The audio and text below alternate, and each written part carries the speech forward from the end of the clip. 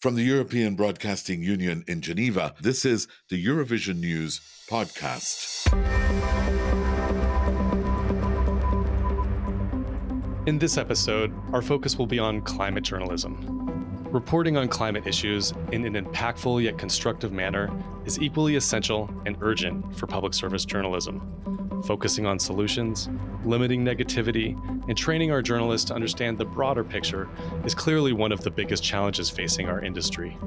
I'm Laurent Fratt, and we're in the studio with Justyna Korczabinska, head of EBU News Strategy, and Katherine Dunn, co-author of the 2023 EBU News Report, titled Climate Journalism That Works. Katherine is currently the content editor at the Oxford Climate Journalism Network. Their conversation begins with Katherine sharing some of the difficulties climate journalists encounter when they report on the crisis, especially when other important news events are happening around the world. Let's have a listen. So at the moment we're recording this, the big story is the war Israel-Gaza, and so many climate reporters right now will kind of be taken off the climate story and we'll be covering that. And that's something we see all around the world. It mirrors in a lot of ways what happened when Russia invaded Ukraine. And it also is one of those things too, where there's so much climate science coming out, but journalists are really in a point where they're trying to find new ways to cover this. They're trying to find new ways to bring it home to audiences, that climate change is dire, that it's affecting our lives, that it's very serious, that we should do something. You know, these are messages that journalists, but also their audiences have now heard for years, sometimes even decades. So we're really at a point where some of this information isn't new. What do we do with it? How do we talk to audiences about it? How do we make it new? How do we make it engaging? How do we help people kind of listen and connect to the information about climate change that they're getting? But I wanted to look back a little bit at the report that you have co-authored and worked alongside Dr. Alexandra Borchardt and Felix Simon. And I was wondering now, reflecting on this report and its findings from the perspective of time, a few months, a lot of things have happened also regarding the climate change. What would you say are the three most important messages from the report? If I had to pick three, I think one, it's not a guideline per se. You know, we have a list of these are things to think about, but one of the things I mentioned is you really need to have leadership here. That's something that really stuck out for me, even in trying to do this report. We talked to news leaders all over the world. And of course, the people you see quoted in the report made time to speak to us. But there was a lot of people who didn't. And it's sort of a telling example of the problem we have with climate change in newsrooms anyway, where it said, oh, I know there's a war going on. I have other things to think about. We had people say, oh, the audience doesn't care about this. The audience isn't interested, like straight up. And I really think, and that's something we come back to again and again in the network, we come back to with members. And what's crazy, I think, is if you're in a room with quite senior people, quite senior news editors, it's not that they don't care, but everybody sort of, some of the senior news editors, they're blaming the audience are blaming the media. Everybody's saying, oh, they're not interested, they don't care, they don't know how to cover this effectively. But what we have seen, and this is something we've seen more and more kind of since the report came out, as people are coming back, they're giving examples, is that the outlets that have invested in this in a holistic way, not necessarily just, sometimes, they launch a vertical, they launch a newsletter, and that does really well. But the ones who have launched it in a holistic way, which is this is something that is affecting all these different beats, they have seen results. They have seen that their audiences want to know about this. If they've asked their audiences have said they do want to know about this. So that is one thing I really think. It does require leadership. Another thing that comes up is that the heads of news organizations or senior editors are often feel that it's become politicized. So there's this equation that if I advocate for us to cover climate change, it's like I'm now an activist. And you can really see this in North America. This is a much stronger fear, which is crazy to me because if a country is invaded, we cover it. If there's an election, we cover it. If something affects our audience's lives in a serious, meaningful way, their food, their energy, inflation, economy, risk, we cover it. We have no qualms about covering those extreme disasters when they do happen. It's just about all the times in between. What do we cover then? So that's one thing. I think another thing, maybe we'll talk about this later, is the hope, not fear idea, where through the report, Alexandra and Felix and I, we talked a lot about the field of climate communication and psychology, which journalists are kind of famous for not delving into the psychology around fields adjacent to them. So how are climate change scientists thinking about how they communicate? And one of the things they've figured out, and they're talking about among themselves, is when we scare people, quite legitimately, as it happens, but when we scare people, does that achieve what we need it to achieve? How much fear is an appropriate amount? Is guilt effective? Is shame effective? And as a journalist, depending on the kind of role you have in your newsroom, you may be thinking, well, how the article makes somebody feel isn't really my problem. If it makes them vote differently or whatever, a lot of journalists think that that's not my issue. I'm there to cover what happened, and I don't go any further than that because that would be activism. But there's another way to look at it, which is investigative journalism is really a field that keeps this very close to its heart, right? Where we don't want to produce things that people just won't read. Why are we going in all this trouble if people are going to say, this is the same old depressing crap you told me yesterday. It scares me. It makes me feel dumb. I don't need to know it. And it's not going to affect anything about how I see the world. It's not going to affect my behavior. It's not going to affect who I vote for. So this is the other kind of conversation we were having is, what can journalists learn from climate communication? And the big thing we can learn is that just scaring people and leaving it there is really not effective. And if there was a third one, there's quite a lot, but one of the things that stands out for me is local journalism and how important local journalism is, which is hard, right? Because local journalism pretty much around the world has been kind of diminished and its role in society has gone down and it's resource strapped. And yet when it comes to these big global issues and it comes to stories that feel close and effective and real and telling, local journalism has such an important role. And I think when local journalists apply for the OCGN, we're always very encouraging because we think, they're incredibly important and they're often overlooked for those big marquee sort of jobs on, your country's national broadcaster's flagship show. When you're having a conversation about flooding and adaptation and biodiversity, a lot of this stuff, it's going to be really, really tangible at the local level. So those are three things. There's quite a lot more. It's worth reading the report. Thank you, Katherine. I wanted to pick on two things you mentioned. So one is really the concept of fear and the news avoidance. And one of the persons you interviewed and the co-founder of the Oxford Climate Journalism, Wolfgang Blau, said he realized doing his study that, of course, it's natural for us to avoid very, very pessimistic news as a way to defend and protect yourself, protect your mental health. So news avoidance is not something that our audiences should be concerned about. It's almost a natural reflection for humans. What is, of course, a problem is the denial. I think this is the much bigger problem.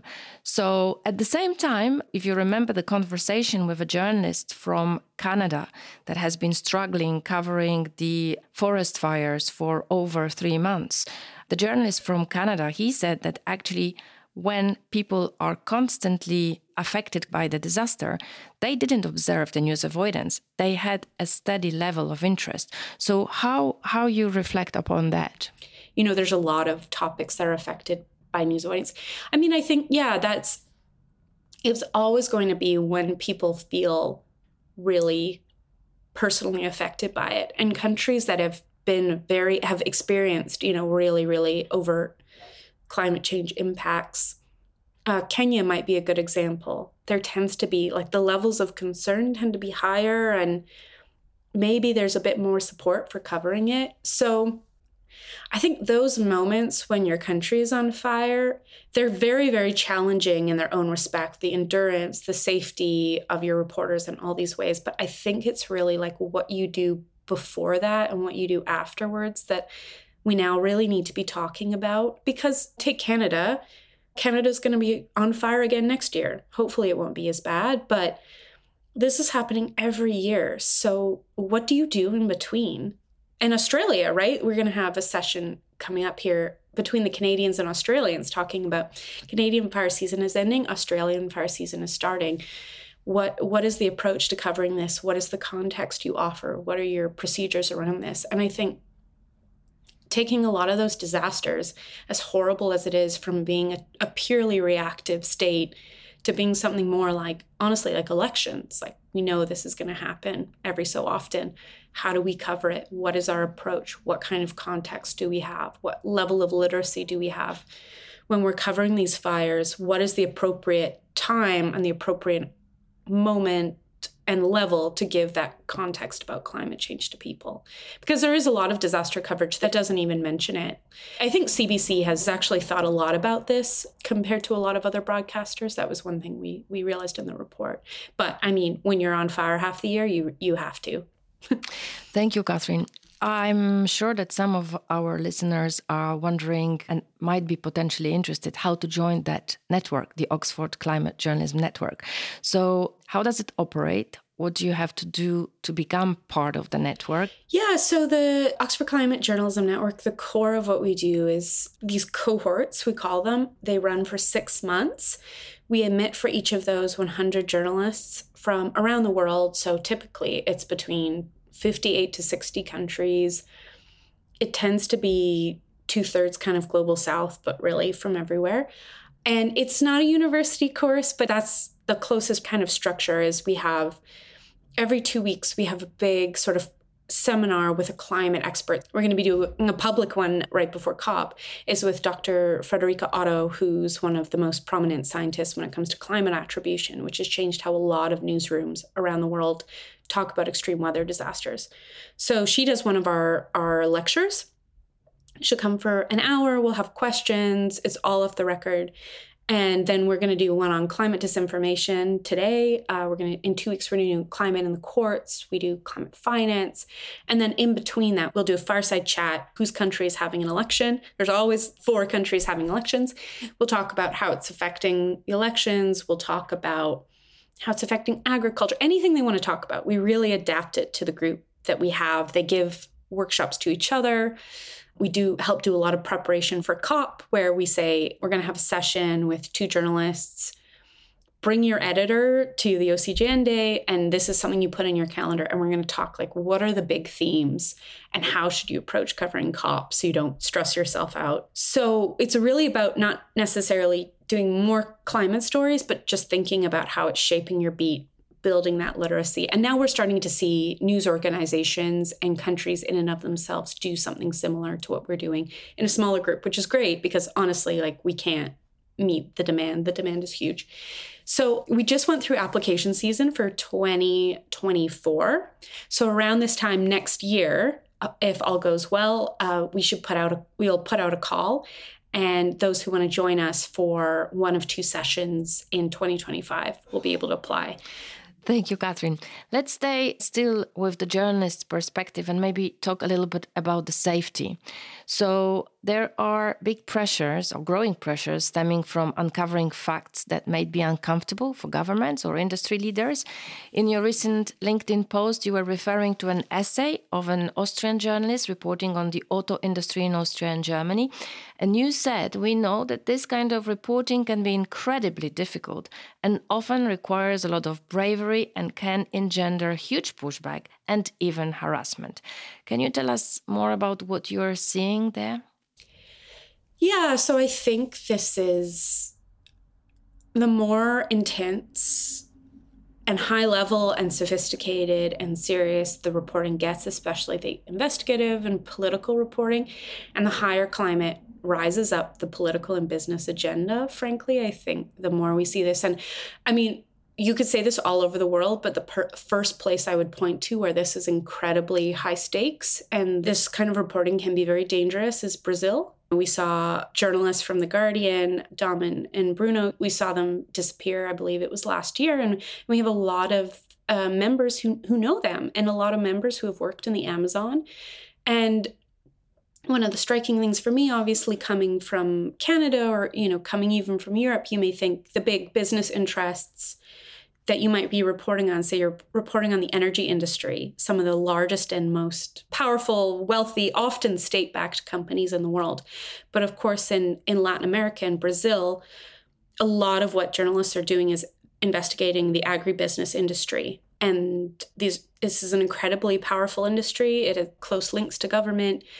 You may have leaders who actively deny or undermine the existence of climate change at the same time that they're undermining the credibility of journalists. So it's not just climate change journalism, obviously, that we're seeing, but yeah, this is a huge political and business story. And a lot of the stories are about the powerful interests behind, why haven't emissions come down for decades when we've known about this? Why is that? And we can see that journalists face a lot of consequences for this. And obviously, where I'm based in the UK, the legal risks of doing this reporting are very intense, and you need to have a legal department behind you. It's very, very difficult to do this kind of work as a freelancer because of the risk of being sued. Let's also talk very briefly about the physical and mental health of journalists covering the climate or weather disasters. I mean, we all know that there is a hostile environment training for journalists working in war zones. Do we need a special training for journalists going to covering climate disasters? Because you can have all kinds. You can be covering the forest fire, you can be covering the floods, hurricanes. What's the experience of the journalists you work with? Are they well prepared? Yes, I think you'd need this. Not unlike the pandemic, journalists are covering things that you are personally affected by. So you have reporters in Canada, they're covering the wildfires while they're being evacuated themselves and while they're fleeing their homes. But, I use Canada as an example, but that's kind of the case anywhere. I would say the physical is more easily acknowledged than the mental. In a way, we understand that a climate disaster is traumatic, and then it's traumatic probably for the people who covered it too. We know covering a war is traumatic.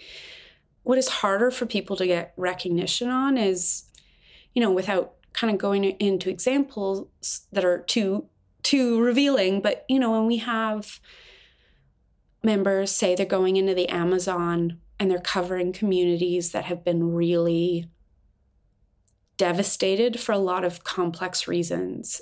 And, they're seeing the impact on children.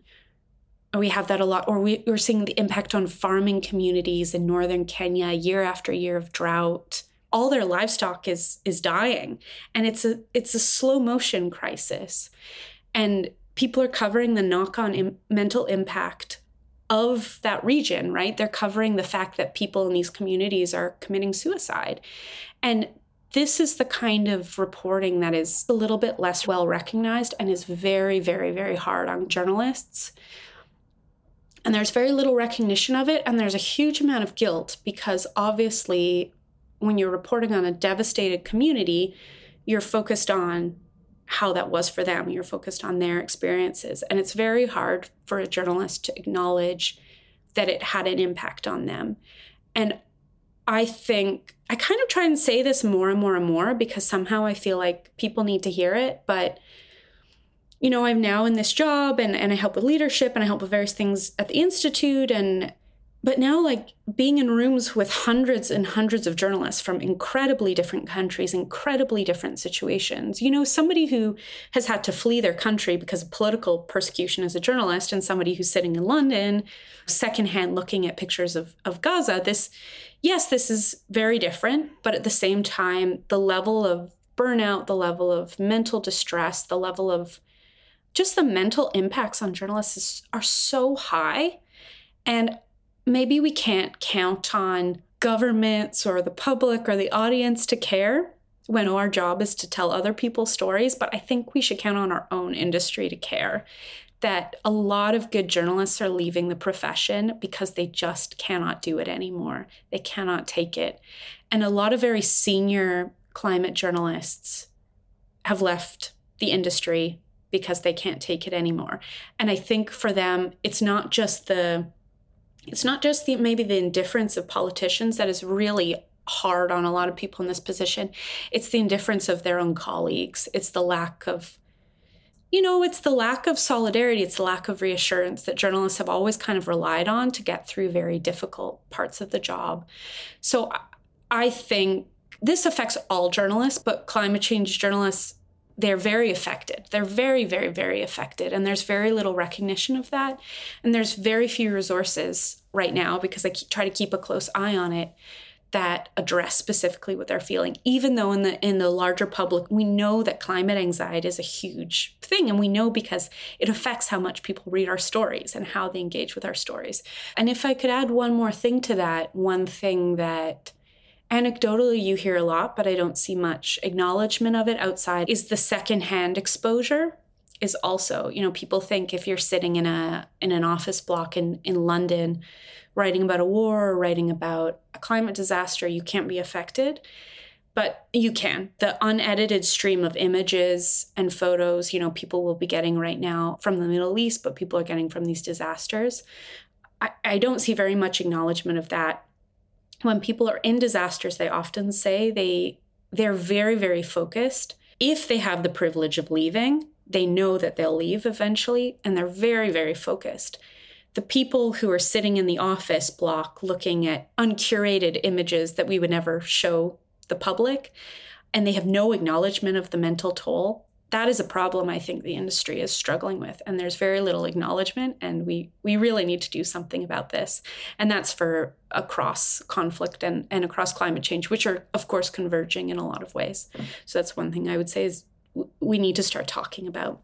And maybe develop the climate crisis training, which is similar in nature, but as you said, kind of addressing some different aspects. The news report, as you mentioned yourself, was pointing to trying to bring coverage which hooks people on hope and not fear. But you wrote on social that the search for positive climate stories can also, if not carefully done, open door to greenwashing, which especially, less experienced journalists can fall into. So what would be your advice here? Yes. Yeah, it's a huge challenge. I would say one thing we talk about, so the Solutions Journalism Network is one thing that gets talked a lot about. It's a solution, and they always qualify. It's not just about like telling a happy, fluffy story. It's also about the whole picture. One thing that has kind of, I don't do that much reporting anymore, but clarified it in my mind about how I would think about reporting out a story if I was in this position. If I wanted to write a story that didn't hit the same beats of despair, but also wasn't greenwashing, how would I do this? And we have Krista Meyer from the UCL Climate Action Unit come talk to us. And of course, they're dealing a lot with communication there, but he talks a lot about agency-based storytelling. And, it reminds me of what my very first journalism teacher taught me when you're 17, 18, and they said, it's not a story unless it's someone doing something because what they said from climate communication is the only thing that changes behavior is seeing other people change. But at the same time, so many, climate has very little like one-stop solutions once you get past lower emissions, stop using fossil fuels. And the struggle between keeping it local, keeping it personal, and the structural stuff, it's always going to be a tension. So I thought Chris's way of thinking it was very interesting, because when you use it essentially as like, you want to tell a story about something that's affecting a community, it's not necessarily a good thing. Probably it's not a good thing.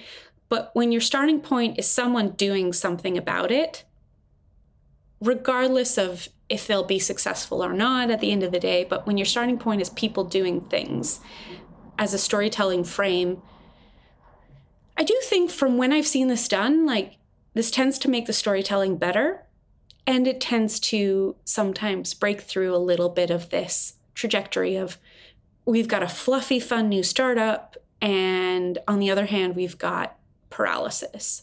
So a couple good examples of when I've seen this are stories that are not greenwashing, but yet have a little bit of this agency focus, the solutions focus, is the New Yorker did a climate solutions issue, and they did a story about electricians.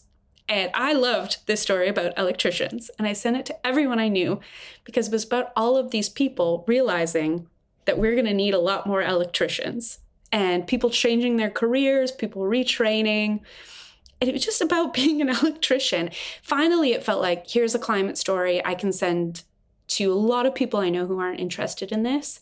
And yeah, it sounds boring. It's about an electrician. But when you get into it, it's such a bigger story than that. Or one of our members, Yardena Haaretz, he did a story about heat officers. And we just had this discussion, so he integrated a lot of this into it. And the UN heat officer, who's a Greek woman, who used to be the heat officer of Athens, and other people have done this as well, as a story about heat officers around the world. What are we doing to make cities cooler? And it was not a fluffy story by any means. It was not a story that glanced over how hot cities are going to be. It was just a story that put people at the center of it. And this is something, when I've seen these stories, I've thought, like, these are really a breath of fresh air. And they give you that accountability for, like, does this actually make a difference? Because I think Gerard said in his story, like, you do have to be asking yourself constantly, are emissions actually going to go down? And every time you hear about carbon capture, every time you hear about recycling, every time you hear about offsets, you have to ask yourself, are emissions going to go down because of this? And usually the answer is, in the best case scenario, they'll stay the same. So no, they won't go down. But it's a hard challenge, and I've been there myself, writing about climate change and having your editor say, oh, have you got anything kind of positive to say? Because we're a little bit, this is a bit of a downer. And yeah, it means you could end up writing a lot of very fluffy stories if you're not careful. And the last question, Katherine, according to you, does public service media have a special role in covering climate crisis? Yes, I think it does. It really does. And that's because public service media has such a clear mandate, which is that its audience is the public. Audience is not what people want to buy or what people want to pay for, or its audience is what does this audience need to know? I mean, that's the same challenge, right? Because when you speak about when your audience is everyone, and when you have, when you are funded by the state and there's a level of, in some countries, political interference, this is a huge challenge. But I do think public service media, in a way, should have that clarity at the center of what they do, which is that our job is to give information to the public that they need, that is shaping their lives in the best way possible. And if climate change is affecting their lives, which it is, it's our job to cover it. That end of story, right? Then how you do it, what you put into it, how many resources, you can go. But if you say, this is fundamental to our mission and why we exist. And I think it is. I think it is for every organization, but for public service media, I think that's very, very clear that this should be something they're doing.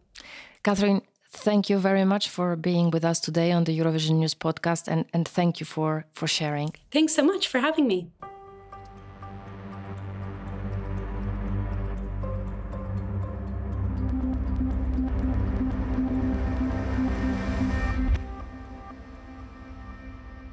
We hope you enjoyed this episode.